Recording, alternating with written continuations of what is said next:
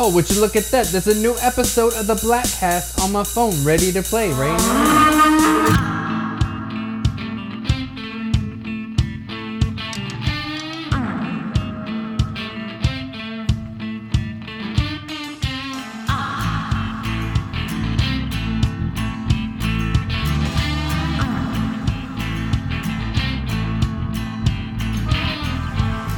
Dark eyes, black hair, it's a very right, so pay your fare. Cards laid out, palms to the sky. Trust me, girl, spirits don't lie. Hear the fear in my voice, but we both knew I had no choice. Anger has me now, it's in control. His cheating ways are taking their toll. She's got that country voodoo. He's gonna love the likes of you. A pinch of regret, shake of hate. I stir that pot, yeah, you just wait. Devil works in, I don't mind. So catch the spell and bide your time. If revenge is your goal, trade your soul. Secrets die here, no one will know. No one will. Joining me now is Jen Rowe from Diamonds and Whiskey, who have a great new song called Backcountry Voodoo. Welcome to the show, Jen. Hi, how are you doing? I'm doing great. Thank you so much for taking the time to chat. Let's dive right into it and talk about just what Backcountry Voodoo is. Well, it's our own, swampy version of country rock, if you will. It's a story about betrayal and revenge and a lot of truth with a little fantasy. Yeah, it's just a good old cheating song with a nice twist. Yeah, because, look, I've traveled around a lot, and I feel like there have been some, roadside eateries where I've stopped and been served something that tasted like what felt like backcountry voodoo, so just some devil inside my stomach, But I think the song is great, and it has this turn of phrase, this lyric that I really like, which is it's probably a recipe that we've all mixed up. Just the phrase pinch of regret and shake of hate. I just it like caught me the first time, and I was like, did I hear what I just think I did? And I'm like, oh, I love that. Talk a little bit about sort of. First of all, just that turn of phrase, is that the sort of thing, and do you write the songs? Do you and other people write the songs, or I don't know. Is this your song, or did you write it with someone? So I write our songs. Okay, great. So I'm the lead singer of Diamonds and Whiskey, yes. And so I pen all of our songs. So yes, I wrote those lyrics, and I guess I was thinking about what would I put in a revenge spell, if you will, and I was angry, of course, when I was writing. Like sure, women well, I mean that probably. helps. Imagine if you sat down like, oh, I know I want to do this song, but you're in such a great mood, I mean, right? It's the example that I use a lot is when Billy Joel first started recording, he was super depressed and his songs are such a downer. And then he marries Christy Brinkley, and he's like the happiest guy in the world. And we're like, well, I can't blame him. That's how you come up with Uptown Girl instead of Piano Man, And so I think when you're trying to, capture this mood, I think it certainly helps to be that level of angry. But and if you have a turn of phrase in a song that you write, is there a moment where you're like, oh, that's good, I'm going to have to give myself a high five because I'm the only one here right now. If you just like when you nail something like that, or you like, I don't usually pat myself on the back, but that was pretty good. Yeah, I think I will. Yeah. Yeah, I've had those moments, a few of them. There's a few on the last record, and definitely this one for sure. There's a lot of great songs on this record coming out. And we chose this song first because it very much represents our sound. If I could pick a song, it's swampy. It's what we do. And it's a cool, fun story. Nothing too dark and too mellow, and also not real heavy rock and roll either. So we've got opposite ends of the spectrum on the record. I feel like this was kind of in the middle. Yeah. No, and I think that the term swampy is perfect. I think it definitely has that feel. So, which specific swamps do you think have led into sort of the formation of Diamonds and Whiskey? In terms of, and I'm just going to explain to you. I have to be very careful when I say the name of your band, because Alice Cooper has an album called Lace and Whiskey from 1977. So in my head, your band was called Lace and Whiskey, and I'm like, I know that's not right. So I'm just saying it now because at some point I feel like I'm going to slip, and I don't want you to take it personally. But I won't. I'll allow it. I like lace as well. I just happen to really like diamonds. So well, you know, come on. I, If you're putting together a wish list, I'm pretty sure diamonds ought to go before lace. And honestly, I'm going to put the whiskey before the lace as well. You know, I think let's be, you know.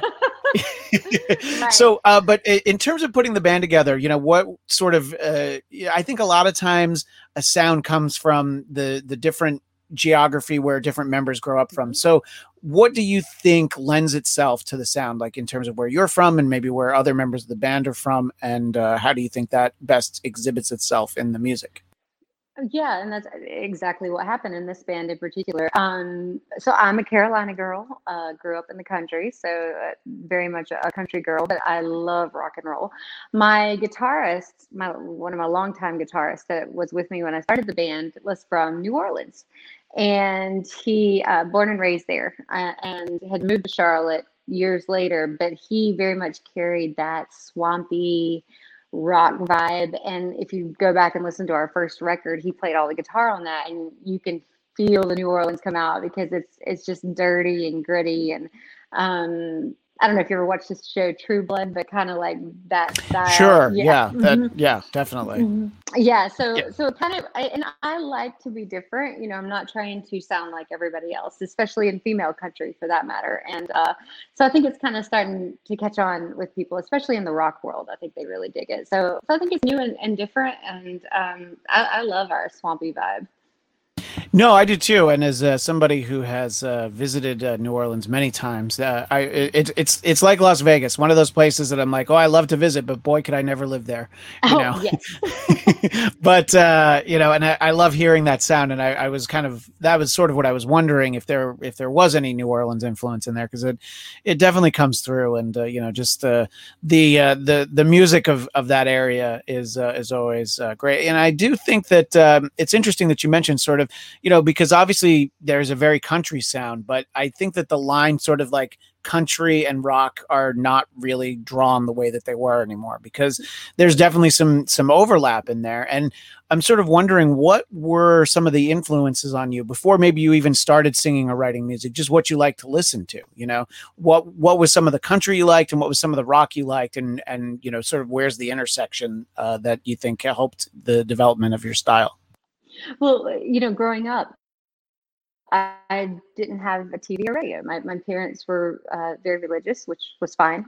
But I was only allowed to listen to some bluegrass and country growing up, Patsy Cline, Dolly Parton, you know, the greats, that sort of thing. So wasn't until I was 18 or so that I really heard like true secular music, if you will, like, you know, worldly music. And so yeah, sure. I discovered, you know, Metallica and Heart and Eminem, even one of my biggest influences. Tori Amos, huge influence. Matchbox 20 is my favorite band. So I fell in love with rock and roll, and yeah, just I don't know, it never really left me. So while I feel like I'm very much a country girl, I love yeah. Well, I can imagine growing up a country girl and then, you know, being 18 and going from, you know, just beautiful songs. You're talking about Dolly Parton. You're talking about Patsy Cline, literally some of the best ever.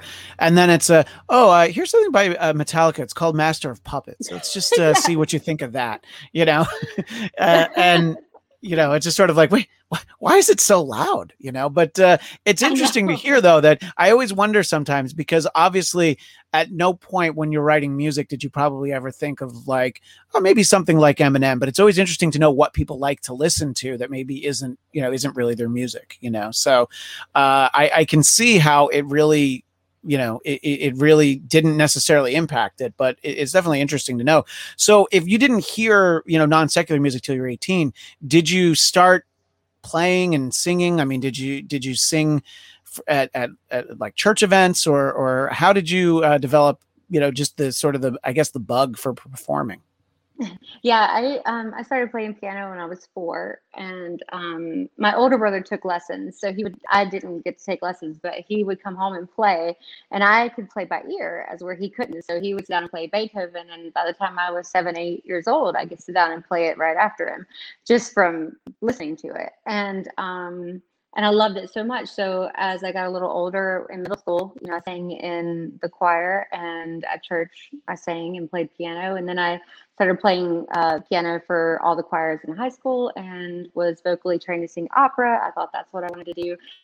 And so I had a lot of musical training when I was younger. It just happened to be more classical and spiritual, that sort of thing.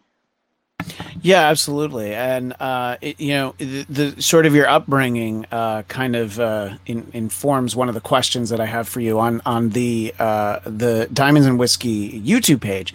There is a video for a version of Devil Went Down to Georgia that you did. Mm-hmm. And one of the questions that I had was you do it in the way the radio edit where you say son of a gun. And I was like, was that a conscious effort? And was it as simple as like, well, I want my parents to hear this, Mm-hmm. I don't want them to say to me like, what did you have to say, son of a bitch, just because Charlie Daniels did?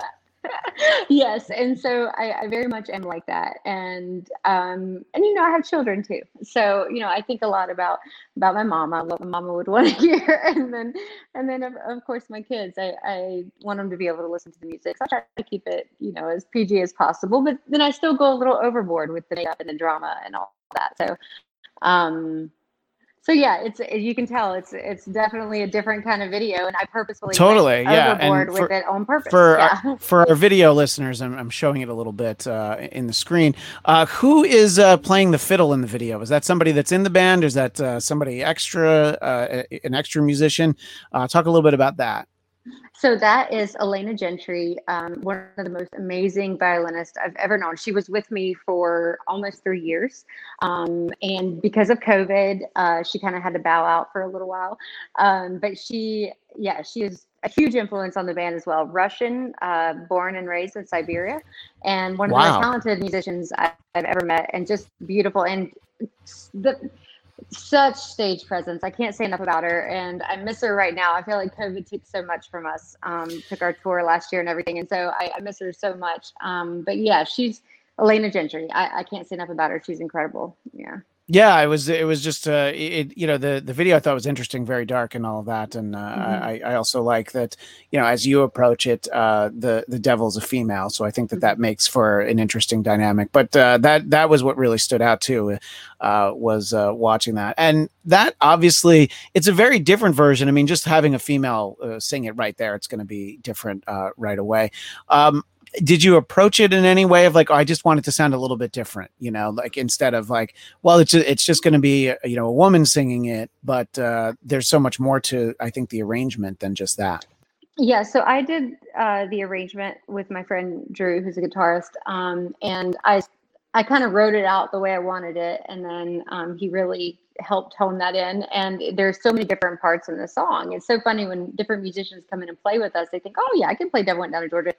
Not our version. It's not that easy. So there's so much. And part of what I love that we do, or that I really try to do, is dynamics. So when you're listening to a song, you never know when you're going to get a break, or, all of a sudden the drums are gone and then they're back, or, you know what I mean? I really like to create something a little different. And people have really responded to that version like really well. I was afraid of the criticism I get for it because it's Charlie Daniels, but instead, I mean, everyone has loved it. So I'm very proud of it.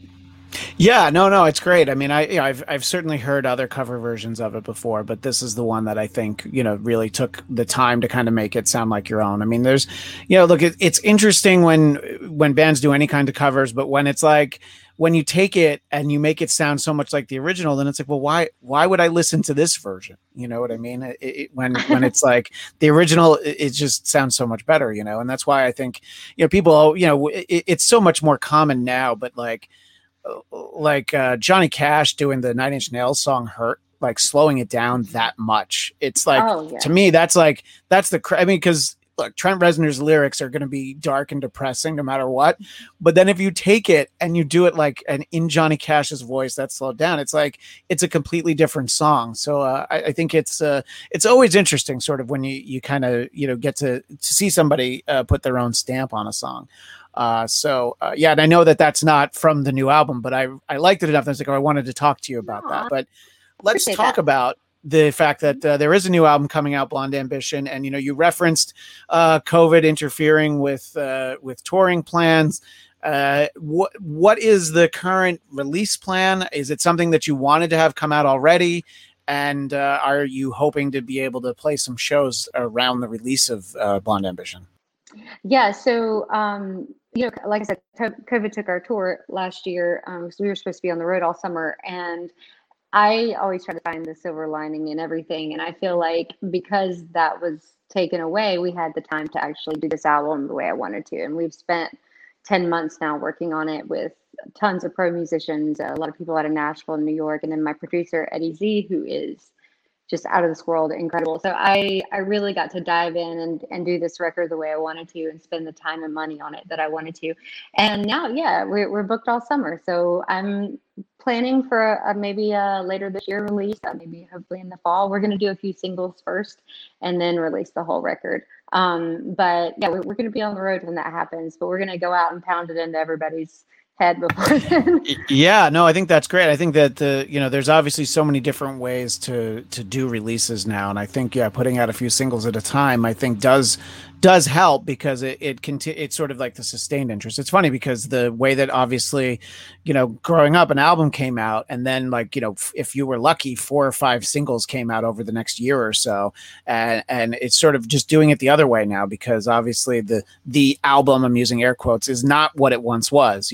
The idea, and I think that's just not necessarily the way people consume music. I personally still like to sit down with an album and I actually look at it and hear the songs in order, and I'm like, well, the songs are in order for a reason, and I think that there's something to be said for just in terms of building the support. Now you're talking about being able to play, and that's you get as the last year plus has gone on, I've had a wide variety of answers. You have a lot of people that don't have any touring plans, but in the last few months in particular, it seems like there's a lot of places that you can play. It's like there's a lot of places in Texas and Florida you can play, and even right. I live in Los Angeles, and here they're telling us that the Hollywood Bowl is going to be open for a full season this fall.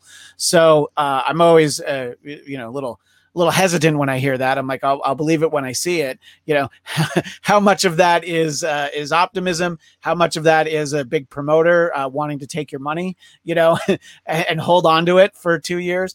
Right. But so where are you getting to play? Are you touring by yourself? Or are you going out with another band or anything like that? Or what kind of plans do you have to hit the road? Yeah, so just it's a little different out here. So South Carolina in particular has been open for a while, and a lot of my friends have been playing. But we play festivals and fairs and opening gigs for larger acts. So that's kind of what we're doing. We're on the fair circuit this summer. We're doing a lot of the state fairs across the country. So we're everywhere from the Carolinas all the way out to Colorado, up to Wyoming, Wisconsin, Iowa.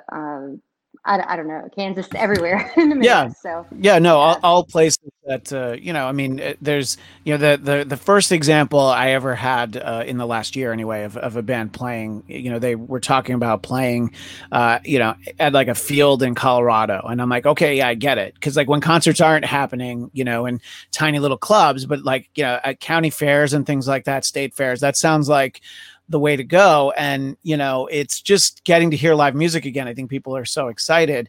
And yeah, I think a lot of the geographically speaking, a lot of the places you're talking about, there have been shows, there's going to continue to be shows. And right. I think, people are just so excited to be able to get to see stuff. I have friends that are in a full makeup Kiss tribute band, and they played in a parking lot, 2 hours away. This was 2 months ago.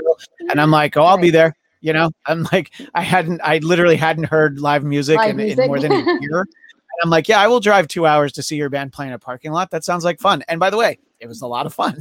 I'm sure. Well, the only gig we played last year was in South Dakota because they stayed open, and and we went and played. And I got to tell you, it was October. We played the state fair, and I was so excited to see faces.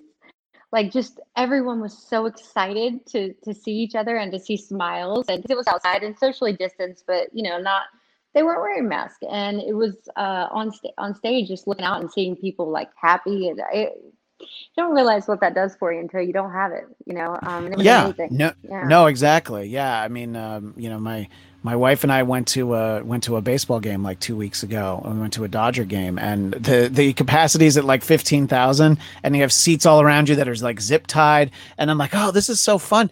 Maybe if it just always stays like this, and all the seats around you are zip tied, so that you don't have to worry about people getting up and getting in your way and pushing and shoving and all that.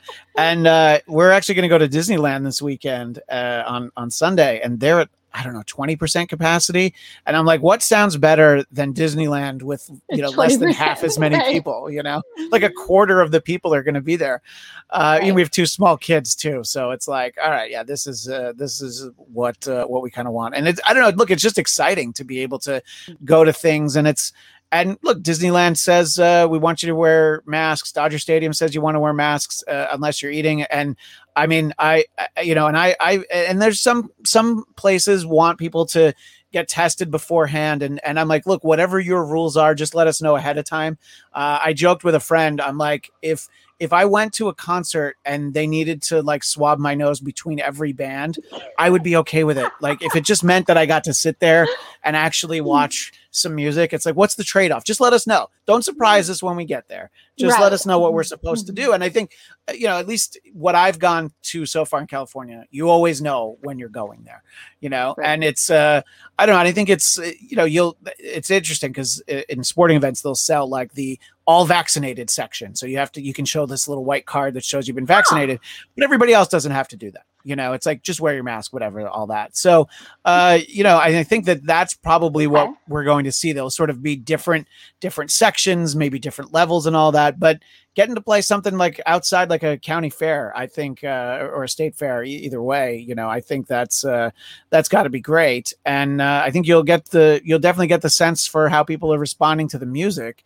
And, are you far enough along in the record or the album, that when it's pretty much done, it'll just come out sometime later this year? Or is there any stuff where you're like, well, let's see how that plays when we do it live, and anything that you are wondering if you might make any changes before it actually comes out?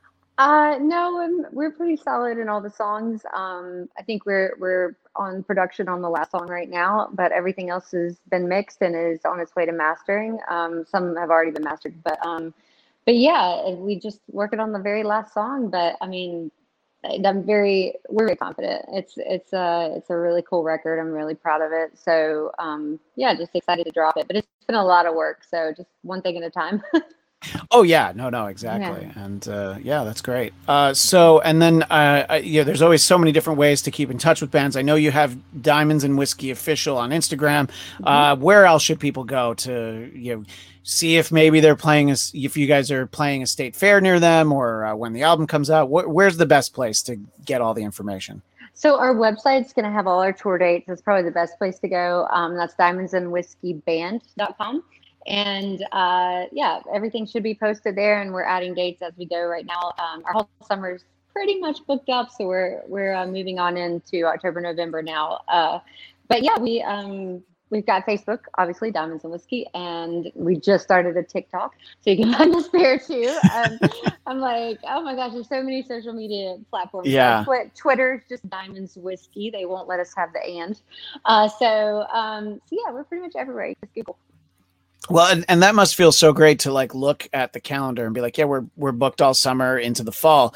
When you're talking about playing only one show really last year, I mean, that trade-off, that must just be like, oh, this is so great, to just know that you're going to be out there so much.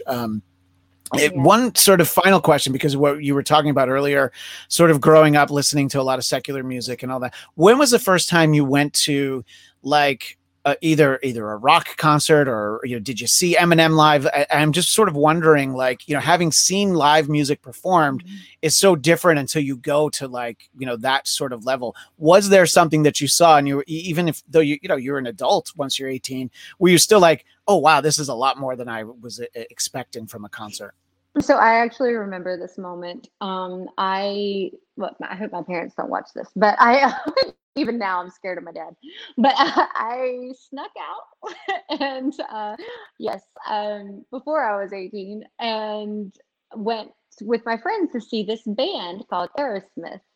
And Oh, nice. I did not know who they were. I had no idea, no clue whatsoever. And back then it was Verizon Amphitheater in Charlotte. But yeah, I couldn't stay forever because I had to be home, But yeah, I went to see Aerosmith, and I had never heard one of their songs. I really was sheltered. I didn't know anything, and yeah, it changed my life. I knew as soon as I got out of there, I was going to be listening to rock and roll, and I think that's why I went straight and bought the Metallica Black Album, and I wore that thing out. Yeah. And so yeah, that's where it came from. And I'll never forget that night as long as I live. Yeah, no, I mean, let's see. I think it was the third concert I went to was Aerosmith on the Pump tour. So it was 1990, and like 2 nights before, I saw Kiss. These were all at the county fair, talking about county fairs, the Orange County Fair in New York, Orange That's County, where it New York. starts, the fairs. Yeah, and just going and like, oh my God. And, the very first, I mentioned Alice Cooper earlier, the very first concert I ever went to was Alice Cooper. So when you go to like sort of these big, huge productions as your first concerts, you think that they're all going to be like that. And so then when you go and see a band who does it, and it's like, wait, so where's the fireworks? Nobody's pretending to have a fake guillotine cutting their head off.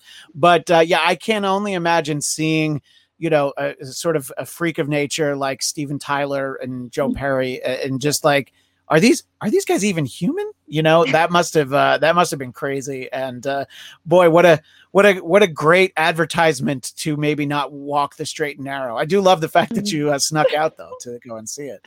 Yeah, I was a very good girl, but I got talked into it, and it's so funny because I had to wear skirts to my ankles. My long hair was in a bun. Oh, sure. That's how I went, and I got a lot of looks. But, yeah. Yeah, I didn't know what this meant. I'm like, I don't know what's going on. The devil horns like are everywhere. Yeah, what is that? Yeah, and just the smell of spilled beer everywhere was probably like, what is that? Oh yeah, marijuana. I was like, yeah. I did wonder what it was. I had no idea. I was I was a good goodie. But yeah, but that was my first brush with the devil, if you will. Yeah, well, yeah, and the devil in your video looked differently, but if there was ever a devil that looked like Steven Tyler, I'd be like, yeah, I believe it. Especially when he has when he has like the crazy like white streak in his hair. I'm like, yeah, that's great. Well, I'm so glad I asked that question because now if your dad sees it, you're going to be like, why did I tell that story? Yeah. well, hopefully now he won't take his belt off or anything. I'm all good. He's great. I think he's started to accept my lifestyle, Yeah, right, exactly. But to bring it full circle, I'm sure he appreciates that you said son of a gun and devil went down to Georgia. So you see, it all comes together. Well, Jen, it's been delightful getting to know you, and I look forward to hearing more new music from Blonde Ambition. And as she said, Diamonds and Whiskey Band, I believe you said was the website. And that's where you can find more about the new album and any upcoming tour dates. Best of luck with it. Have fun out on the road, and looking forward to hearing more music, hopefully soon, sometime later this year. All right, man. Thank you so much for having me. I appreciate it. Absolutely. Thanks so much. Devil bowed her head because she knew that she'd been beat. Laid that golden fiddle on the ground at Jenny's feet. Well, Jenny said, devil, just come on back if you ever want to try again. As I told you once, you son of a gun, I'm the best day's ever been. Fire on the mountain, run, boys, run. The devil's in the house of the rising sun. Chicken in the bread pan, picking out dough. Randy does your dog by no child, no.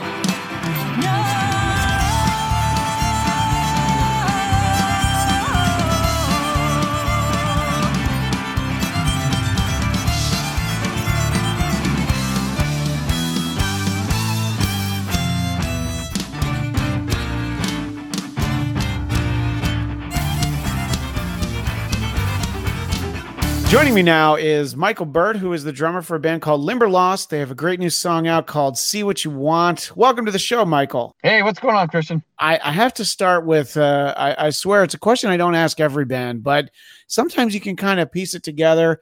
What does Limberlost mean, and how does this name come about?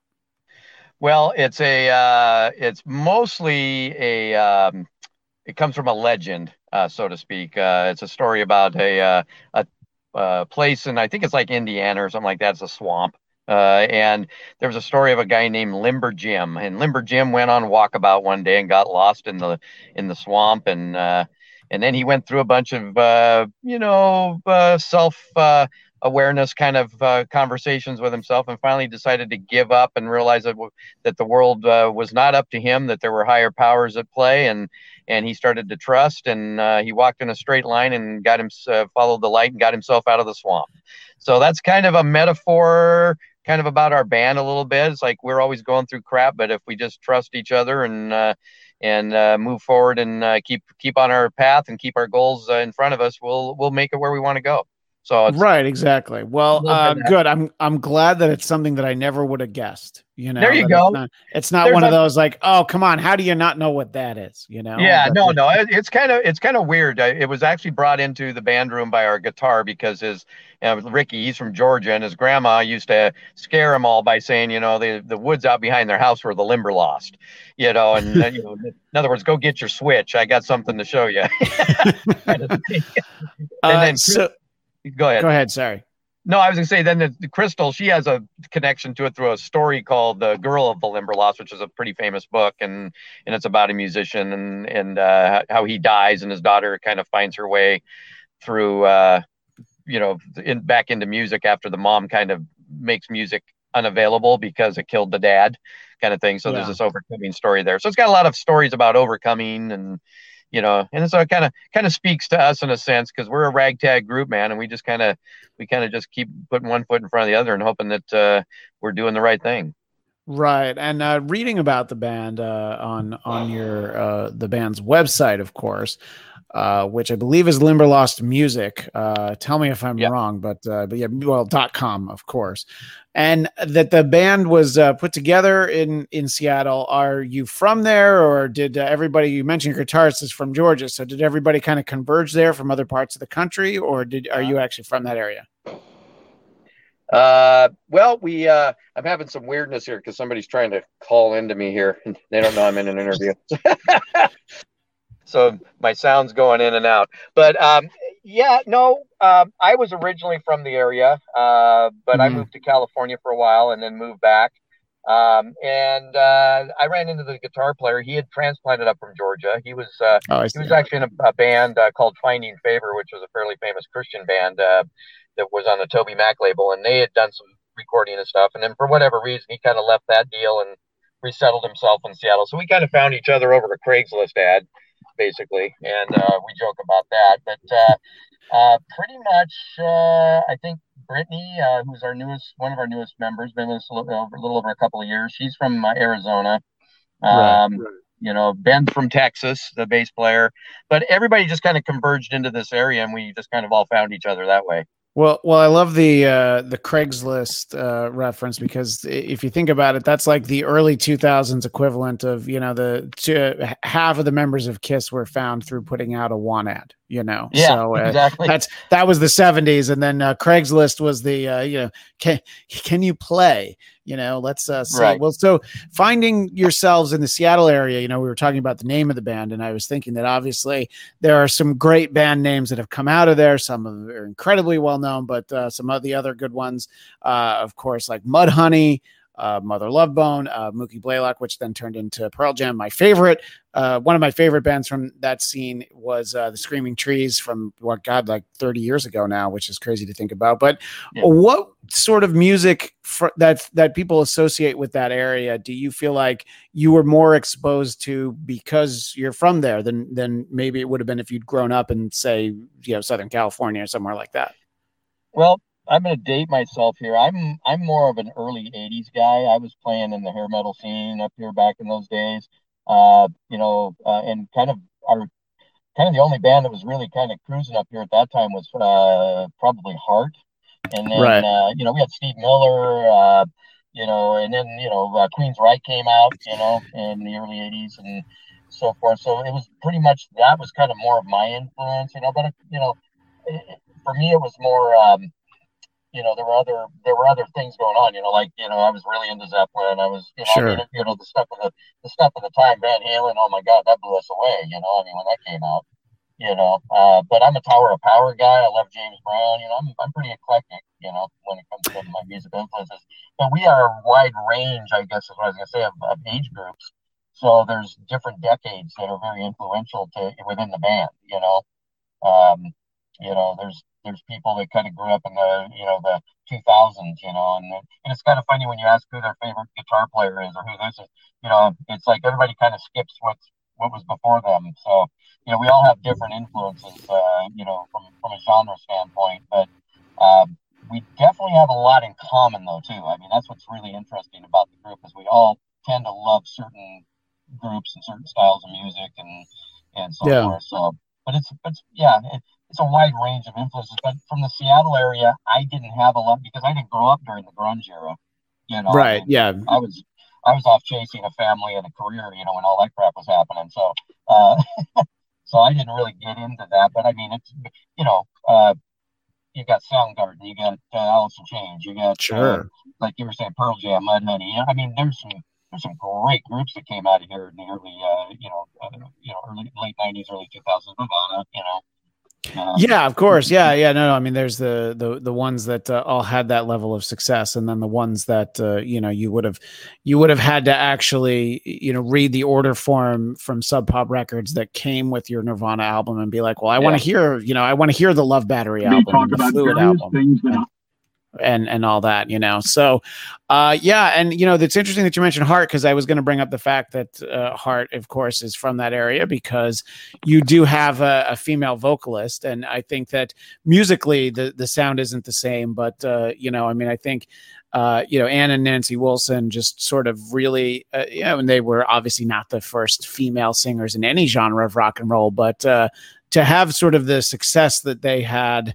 and obviously from other parts of the country, the women that had been in the Runaways, Lita Ford and Joan Jett, but to really sort of build that foundation, I think it's still unusual. Like, when you hear like a song like, oh, there's a woman singing, you might do a double take if, you don't, you're just listening on, I was going to say the radio, but then again, we're talking about being old, but like a random Spotify playlist where they're choosing music for you. And it's talk a little bit about sort of what that gives in terms of a unique sound, having a female singer. And then I also think on top of that, the band has a very full sound, and to me, just enjoying music, not being musically inclined at all, I think having keyboards is just sort of, something that adds a whole level to it. So talk about kind of developing the band's sound over the time that you've been together. We ran into Crystal, little known fact, but, for those that get to know us, Crystal and Ricky and myself were all part of a worship team. So my wife and I had attended a church, and I saw this little girl with curly hair bounce out and with an acoustic guitar and started singing, and I nudged over to my wife and I go, that's my new lead singer. So it was kind of funny because, about a month or so later, I was on the worship team with her, and then I talked to Ricky, and he was him and his family were looking for a new place to land for church. So they ended up. So about a year later, we're kind of on this team of the four. There was a original bass player, Daniel, at the time. And so we were working the worship team, and then on our off weeks, we were developing what would become Limberlost. We were writing our own music and doing our thing. So we were playing a lot together. And then the band kind of broke up, actually. We just decided it wasn't, we were kind of leaderless at the time. Nobody, because we were all kind of worship leaders, we were all kind of leader types. It was like, nobody wanted to let anybody else lead. So it just there was just no direction to what the project was going to do. And so we kind of decided to split up. But before we split up, we decided to go in and record one of our songs. It was the first song we had that we had written called Thin Clouds. Because we thought, oh, that's a good song. We got to record this. So we went in and did that. And then out of that recording session, it got released to some of the local stations around here and stuff by by our engineer and a couple other people. And all of a sudden there was like this notoriety thing that started happening. We were thinking, oh, hey, who's these guys? And so we ended up just kind of jumping on back together as a band and going for it. And our bass player immediately quit. And of course said, I can't focus on this. This is too much, because he was in charge of everything at church. He was the, I used to tell everybody he was the pastor's wet dream. I mean, he was in charge of every single, squad basically. And so he couldn't maintain a aggression that we were going to have to put into the band. So we just started recording our songs, and we got about 3 or 4 into it. And then an opportunity came up to play live, and we needed an actual full-time bass player. And that's when we went out and recruited Ben. So that was kind of the crux. We were a 4-piece for a little while there, but we brought in a keyboard player a couple of times because we had a couple songs that, needed some piano to them and stuff like that. So we had some guest keyboardists. And then another little known fact is our very first keyboard player that ever played live with us was our current keyboard player, Tony. He came and played once with us at a show, and I think he actually played 2 different shows with us over time, but we never actually recruited him. We ended up with a couple others.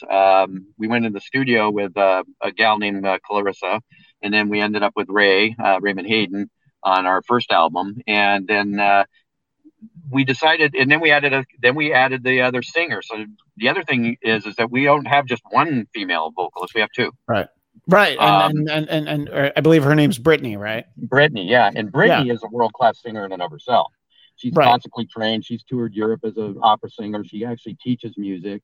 She's got a master or a bachelor's degree, I believe, in music from University of Arizona. And so, I mean, she in all rights is just a heck of a singer just in and of herself. And I have to give her props because she totally supports Crystal as the lead in this band. But she brings a very interesting dynamic to our writing, to our sound. They're just capable. Their voices are so similar in so many ways. It's a beautiful blend. It really blends well, but they also are very unique in their own ways too. So, listening to the operating room. Listening to the newer songs, particularly "See What You Want," the newest song that's out there. I think that both of their voices complement each other well. Yeah. And having the 2 female lead singers, obviously, then that circles back to the comparisons of heart. The interesting thing you were talking about, though, you mentioned the song "Thin Clouds," and as I was putting my notes together, I listened to the new song a lot, but I went to the website and I was listening to some other ones, and that one really stood out for me. "Thin Clouds." I thought lyrically, I was interested in what she was singing, but also I found it to be very catchy. Talk a little bit about the writing the music for this band, and then lyrics, if it's collaborative or who really does what. Cooperative. There's actually 3 at this point. We have 3 lyricists in the band. I write music. I write some of the songs. I actually wrote the lyrics for "See What You Want" and "Thin Clouds." Crystal helped me with getting the last piece of "Thin Clouds" put together, because that was a song Ricky and I had written prior to her joining the band. So that was the first song we actually wrote and first song we recorded. She helped me kind of tie it off with a couple loose ends that I had in it. And then, but Crystal writes a lot of the songs. She's written "Refiner." She brought that into the room. She wrote, "Hands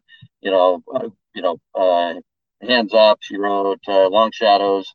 The current one of our newest ones, or 2 of our newest ones actually, that are doing really well out there, which is "Real Thing" and "Good Fight," were both hers.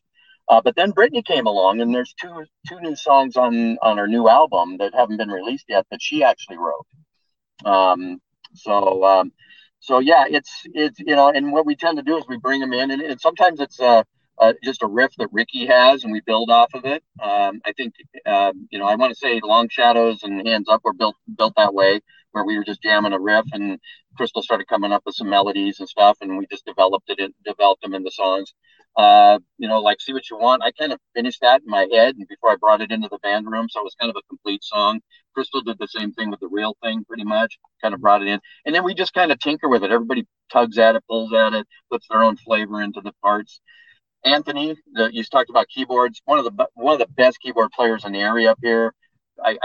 He's probably one of the most talented people in our band. I mean, he is just an insane keyboard player, and he'll dig at things and stuff, and just come up with some really cool flavors and stuff to put in there. So yeah, it's really fun watching a song come to life within the band, because it just takes on all these different levels as it grows. And we typically don't write songs to record them initially. We write them to perform them, and then we go out and perform them. Like, we got a brand new one that we're going to debut at a show here in a couple of weeks, and we're going to go out and play that thing for a while, and then we'll probably go in and start recording it here in a month or 2, and start putting it together. But we'll develop it with some consumer feedback at the same time.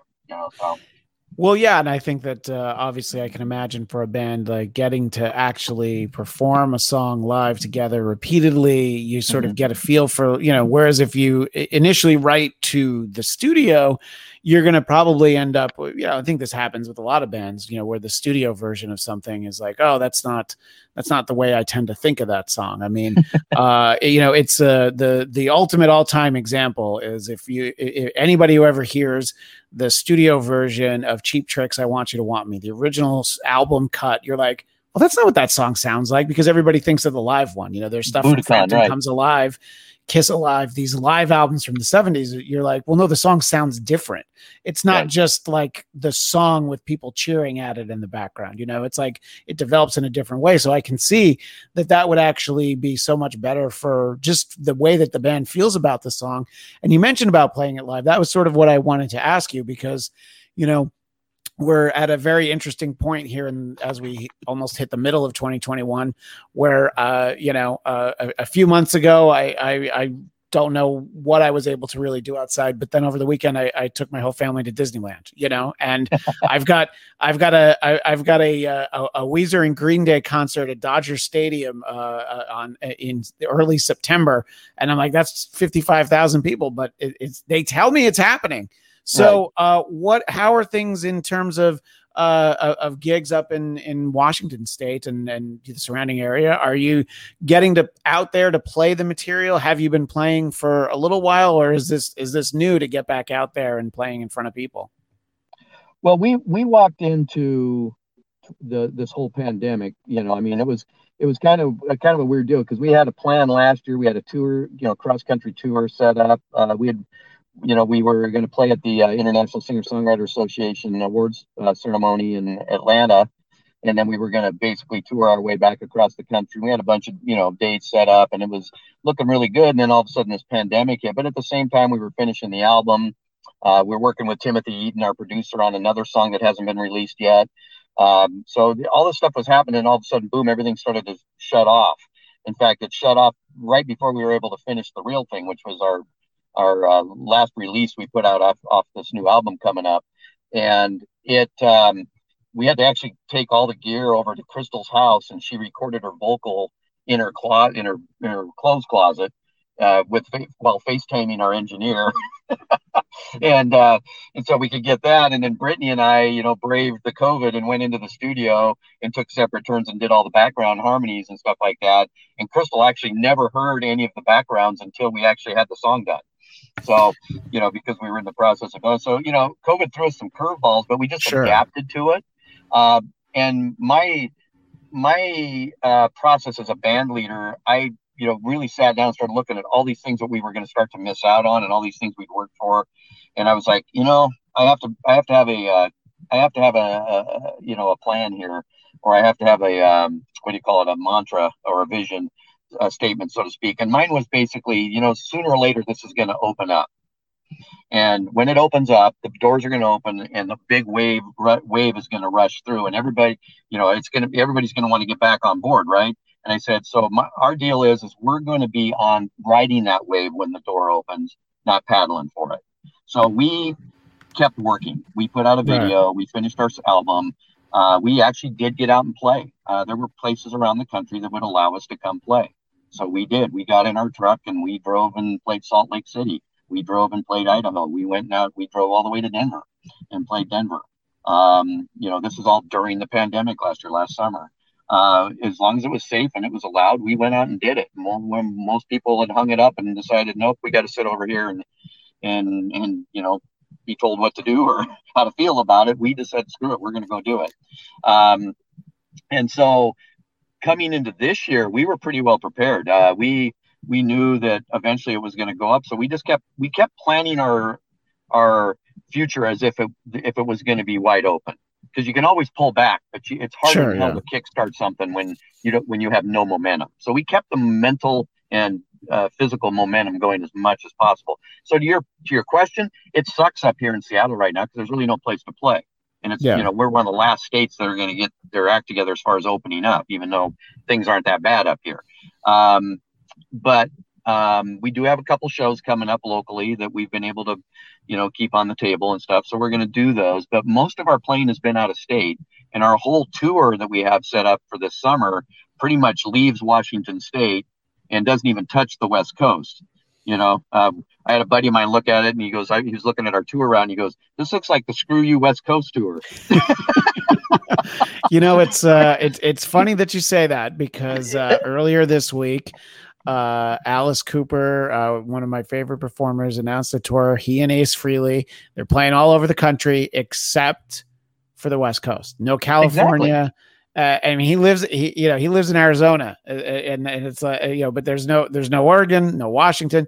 I mean, California is good for like 6 dates if your tour, is significantly enough.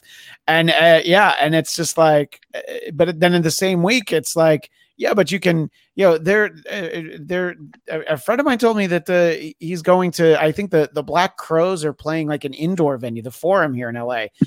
So I understand your amphitheaters and even like stadiums and things that are open air, but I'm like, well, you're there, but I guess just because they sell you tickets doesn't mean it's really going to happen now, does it? No, we've been, my wife and I have been sitting on Matchbox 21 front row center tickets for 2 years now. Yeah. And it's always like, well, you could return them and get a refund. I was like, well, no, because eventually that concert's going to happen and I want to have them. And exactly. And, I think that's kind of the interesting thing. I mean, I think, California is a little bit more open than those of us who live here expected it to be, but people routing tours weren't expecting it either. So that's why you're seeing like, just like, I mean, you want to talk about a state you can do 6 to 8 dates for. You could go to Texas. There's plenty of places to play in Texas. Yeah, we're touring Texas in October. Yeah. So, yeah, exactly. And like I think it already happened, but I remember hearing Sammy Hagar planned a tour of Florida. Right. That like it was like, well, yeah, you might as well. You play where you can. And I think it's interesting because you have some pretty high profile tours that are like, you know what, we're going to wait till next year. And then others just sort of change the routing. So it's great that you're able to get out. But the fact that you have to, travel so far away to do it. But at least there's the options. And, you were talking about getting to play last year over the summer, and some of the musicians that I talked to that were playing, I feel like that, the crowds must have been so glad to be out and doing something just it must have been, no pun intended, just more electric than that setting would have been if you played the exact same day 2 years earlier. It was more personal. There was more connection because it's like I think in those situations when you're looking down the barrel and you don't see many opportunities, and as either a fan or a musician, that you kind of cherish that moment a little more, because it's like, wow, I looked at Herman's Hideaway in Denver, which is one of the clubs we went and played back there. And I looked back at their calendar and we were about it for, like 3 weeks on one side and 4 weeks on the other side. We were the only show that came into that room. Oh, wow. Yeah. And it was like, now I know why the capital you build and the equity you build with the promoters and the club owners and stuff like that, where when I said, hey, I want to come back through, it's like, yeah, absolutely, name your day. Where it took me 2 years fighting with that guy to get in there to begin with, because we were nobody to them, right? Sure. It's the same thing with Sturgis. We got a whole week. We're playing the whole week at the Knuckle, which is right on the main town, and during Bike Week, we're there every day, Oh, that's great. But 3 years, I couldn't get anybody to freaking call me back, but because we reached out and were willing and able, a couple places were like really touched by that we would come out in the pandemic and save their ass, so even though we didn't get a gig last year at all, because they didn't have any availabilities, I had 2 clubs reach back out to me, this year, and we were able to secure, a great show, and a whole week. Yeah, that's got to be great. And so you're talking about sort of heading towards getting an album out, and there's a bunch of singles out already that have come out over I don't know, the last year or so. Yep. Is there a firm like, oh, the album's going to come out in this month later in the year, or is it more like we'll see how it goes and maybe by the end of the year it'll come out? I'm glad you asked. No, actually, it's very well planned out. We're with Vaughn Artists out here on the West Coast, and they're out of Portland and Tokyo. That's our distribution label. So we've actually put together. We also work with Paul Crosby, who's the drummer for Saliva. So we've put together a really good plan on this. So actually, the first day we go out on tour is the day the album drops. So we are actually touring that album. It's an actual release the album and tour the album. And so we're doing a whole shebang around that, promoing, some of the singles like See What You Want. We'll be promoing them over the next couple of months. August 6th is the date. That's the date we open up for Tantric in Idaho. And then we'll be on tour for a little over 2 weeks after that. Then we've got a couple breaks back here, and then we go back out again, like I said, to Texas and so forth. But we're also working on brick and mortar type stuff. We've got, as we're doing this, our label's also putting us in record stores and radio spots along the way. So we'll maybe be doing some meet and greets, hopefully in some of these towns at some record stores in the markets that still have that kind of stuff.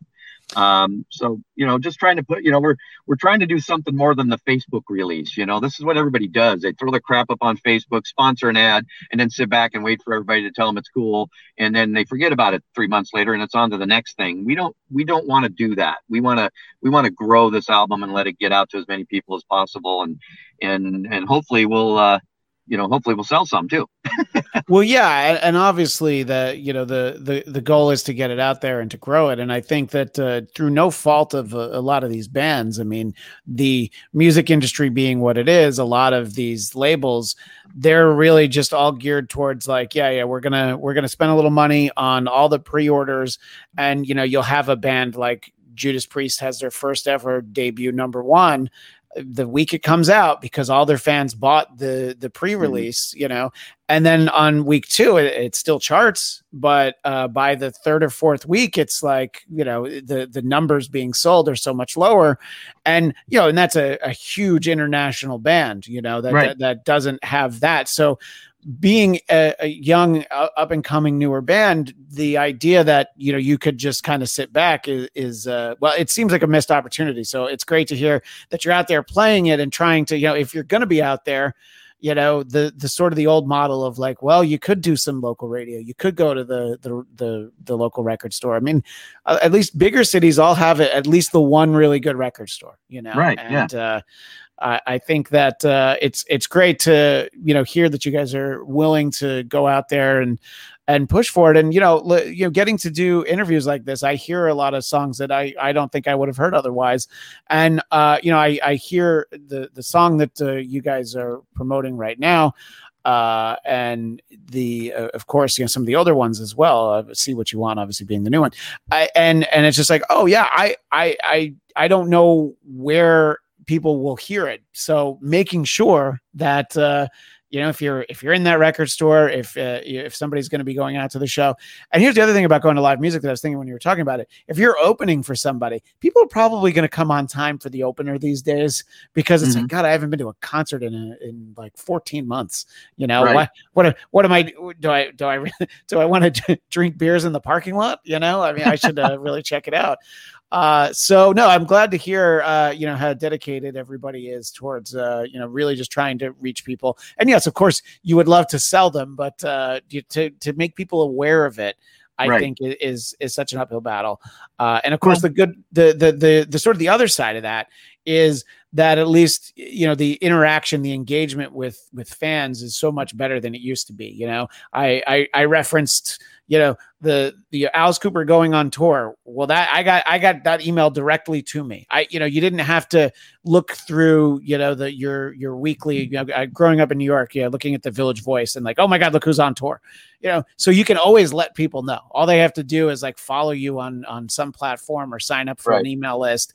And I think that, for the many disadvantages of that, the people who really like you, being able to kind of keep them informed seems like it would be an advantage. And I'm sorry, I think you were about to say something and I went off on that. Well, no, you had brought up being able to do the interviews and so forth. And I think that's really, really important. We've been at this a little while, building this brand of ours, we're going into our 5th year now, which is still pretty young for a band that's, I think, reached as far as we have. But, But we spend a lot of time developing relationships with people like yourself, getting, not just doing an interview, but then also, getting to know that and supporting what you do as much as you're supporting what we do. And some of those things are starting to come to life now for us. I have a DJ in Detroit who's trying to put us he's trying to not finance, but he's trying to put together the stuff that we need to get us out there and actually do maybe a 3 or 4 date swing with like Pop Evil or somebody, and then this show we're doing in Wyoming. I love there's a guy, there's a DJ out there that we've been on his show a few times, and it's an internet radio deal, and he's doing his thing, and he just really loves the band. And when I told him we were coming through the area, he goes, "Oh man, you got to do a show here." So they found a venue, they got sponsors, they're rolling out the red carpet. They've already done a radio ad, sounds like monster truck ad kind of thing. Yeah. It's the concert of the summer, Limberlost, Yeah. And I'm just like, those are all from those that started with those little submitting a song to a radio or submitting for an interview and all the things, and these relationships build upon themselves. I've got a guy over in the UK right now just send me a bunch of links because they want to get us over there and do some festival tour, kind of stuff. And he's sending me links to all these people. And, I'm like, those things don't just happen. They don't just fall in your lap. It's time spent developing intentional relationships and being mutually beneficial to each other in the industry. I think that's really important because there's so much out there now with the internet that, it's hard not to just get caught up in the wash, Yeah, right. Exactly. And the difference, of course, being that 30 years ago, if you were going to play in Europe, you would have to, be on like a huge label who really wanted to support the band. And it's great to hear sort of that networking that works in, any other industry being so much more important. One of the things I wanted to circle back before we wrap up, because you were talking about how Ricky had previously, you said it was Ricky had previously played in a Christian rock band, and the fact that the band was kind of put together in church. Was there ever a moment where there was a thought of possibly, going the Christian rock route? What was there an incarnation where maybe some of the music had that tone?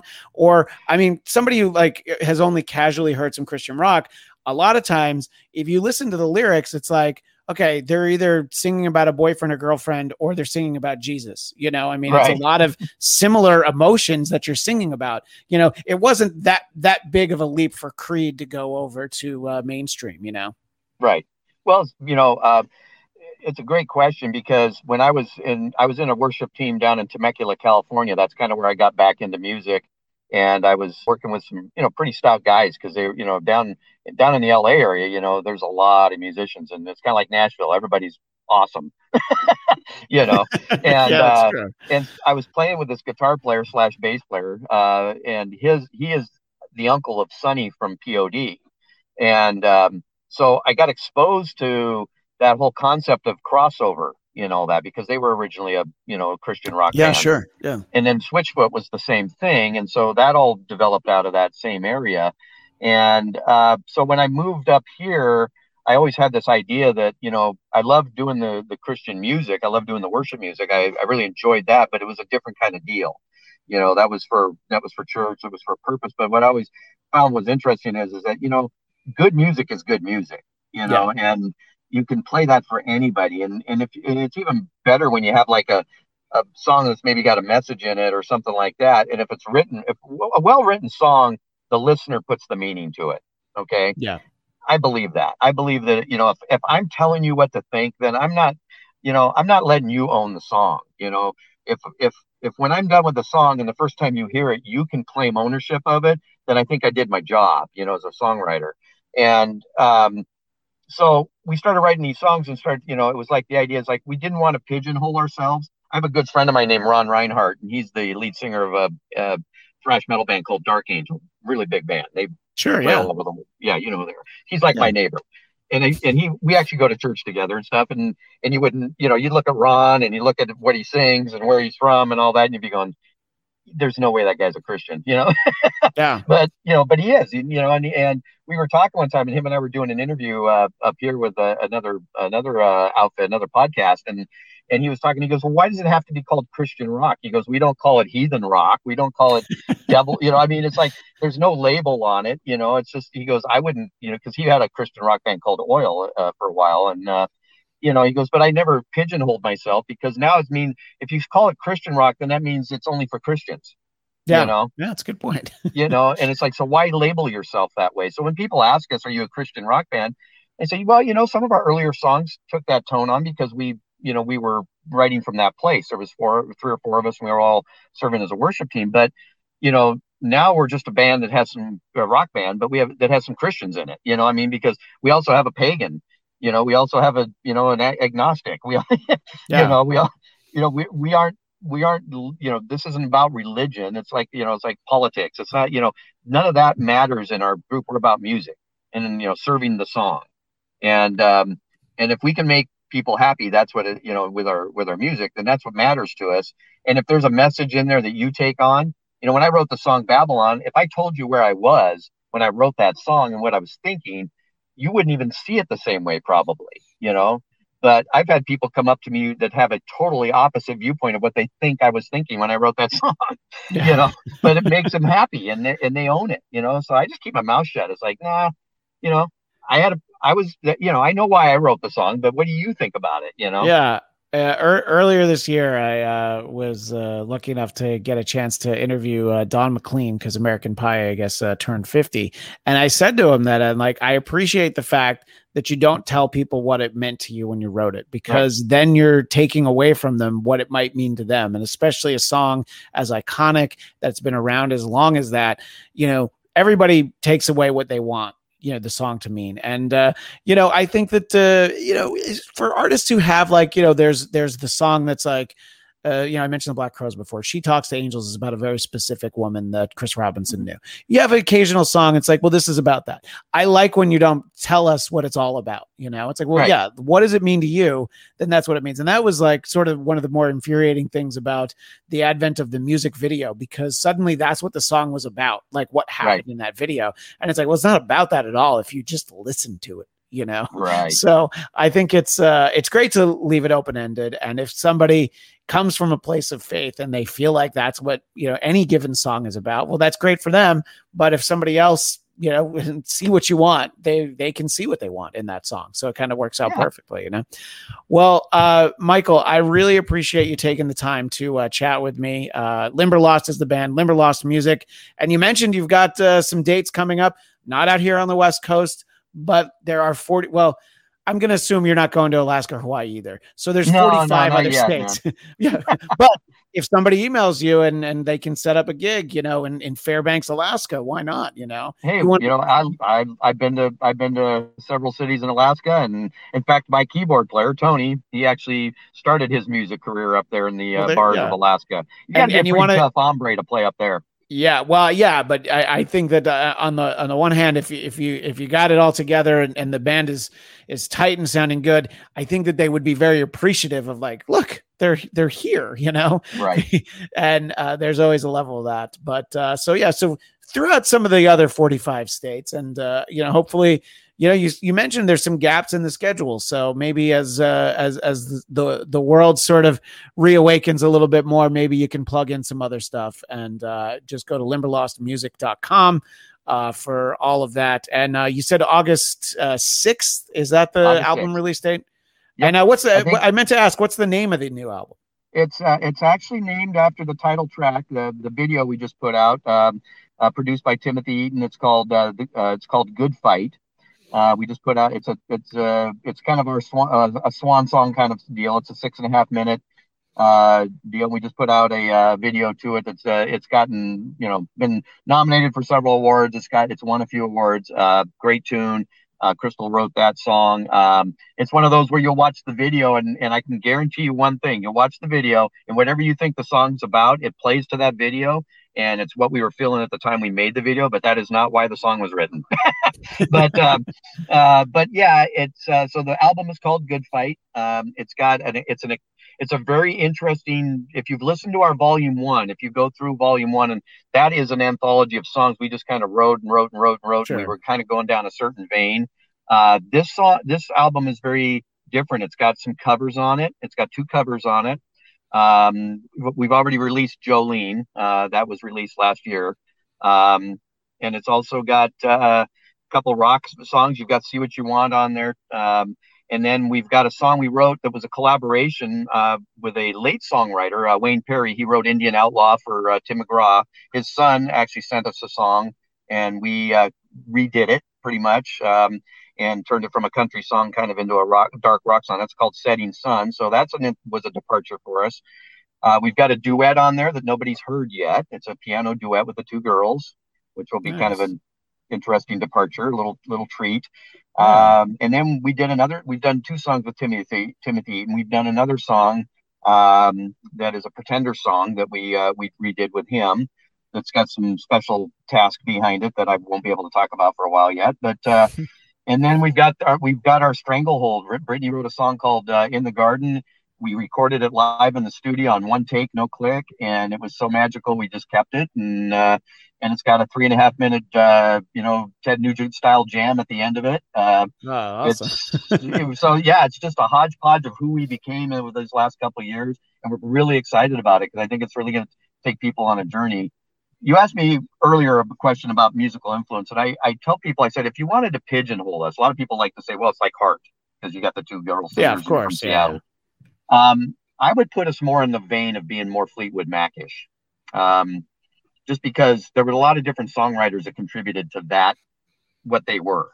And I'm not saying we sound anything like them or write anything like them. I'm just saying it's more of that approach. And hopefully you don't all hate each other because no. See, that's the cool thing. It's like it's we're not looking for our escape hatches or anything like that.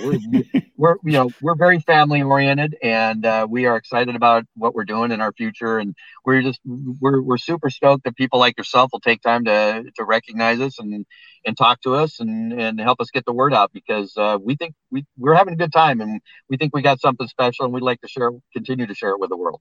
Yeah, and I'm happy to be able to share it here. And obviously, as the album comes out and there's more songs, always happy to do more. And when you do end up playing on the West Coast, I will be looking for those email updates that I referenced earlier. Limberlost music, though, for everybody who wants to find out more. And August 6th. Thank you so much, Mike. I do really appreciate you not just taking the time, but being so generous with your time. And hopefully we get to catch up a little bit down the road. That's all the time we have for now. Thank you to Mike. And of course, we will see you next time on the Bladtcast.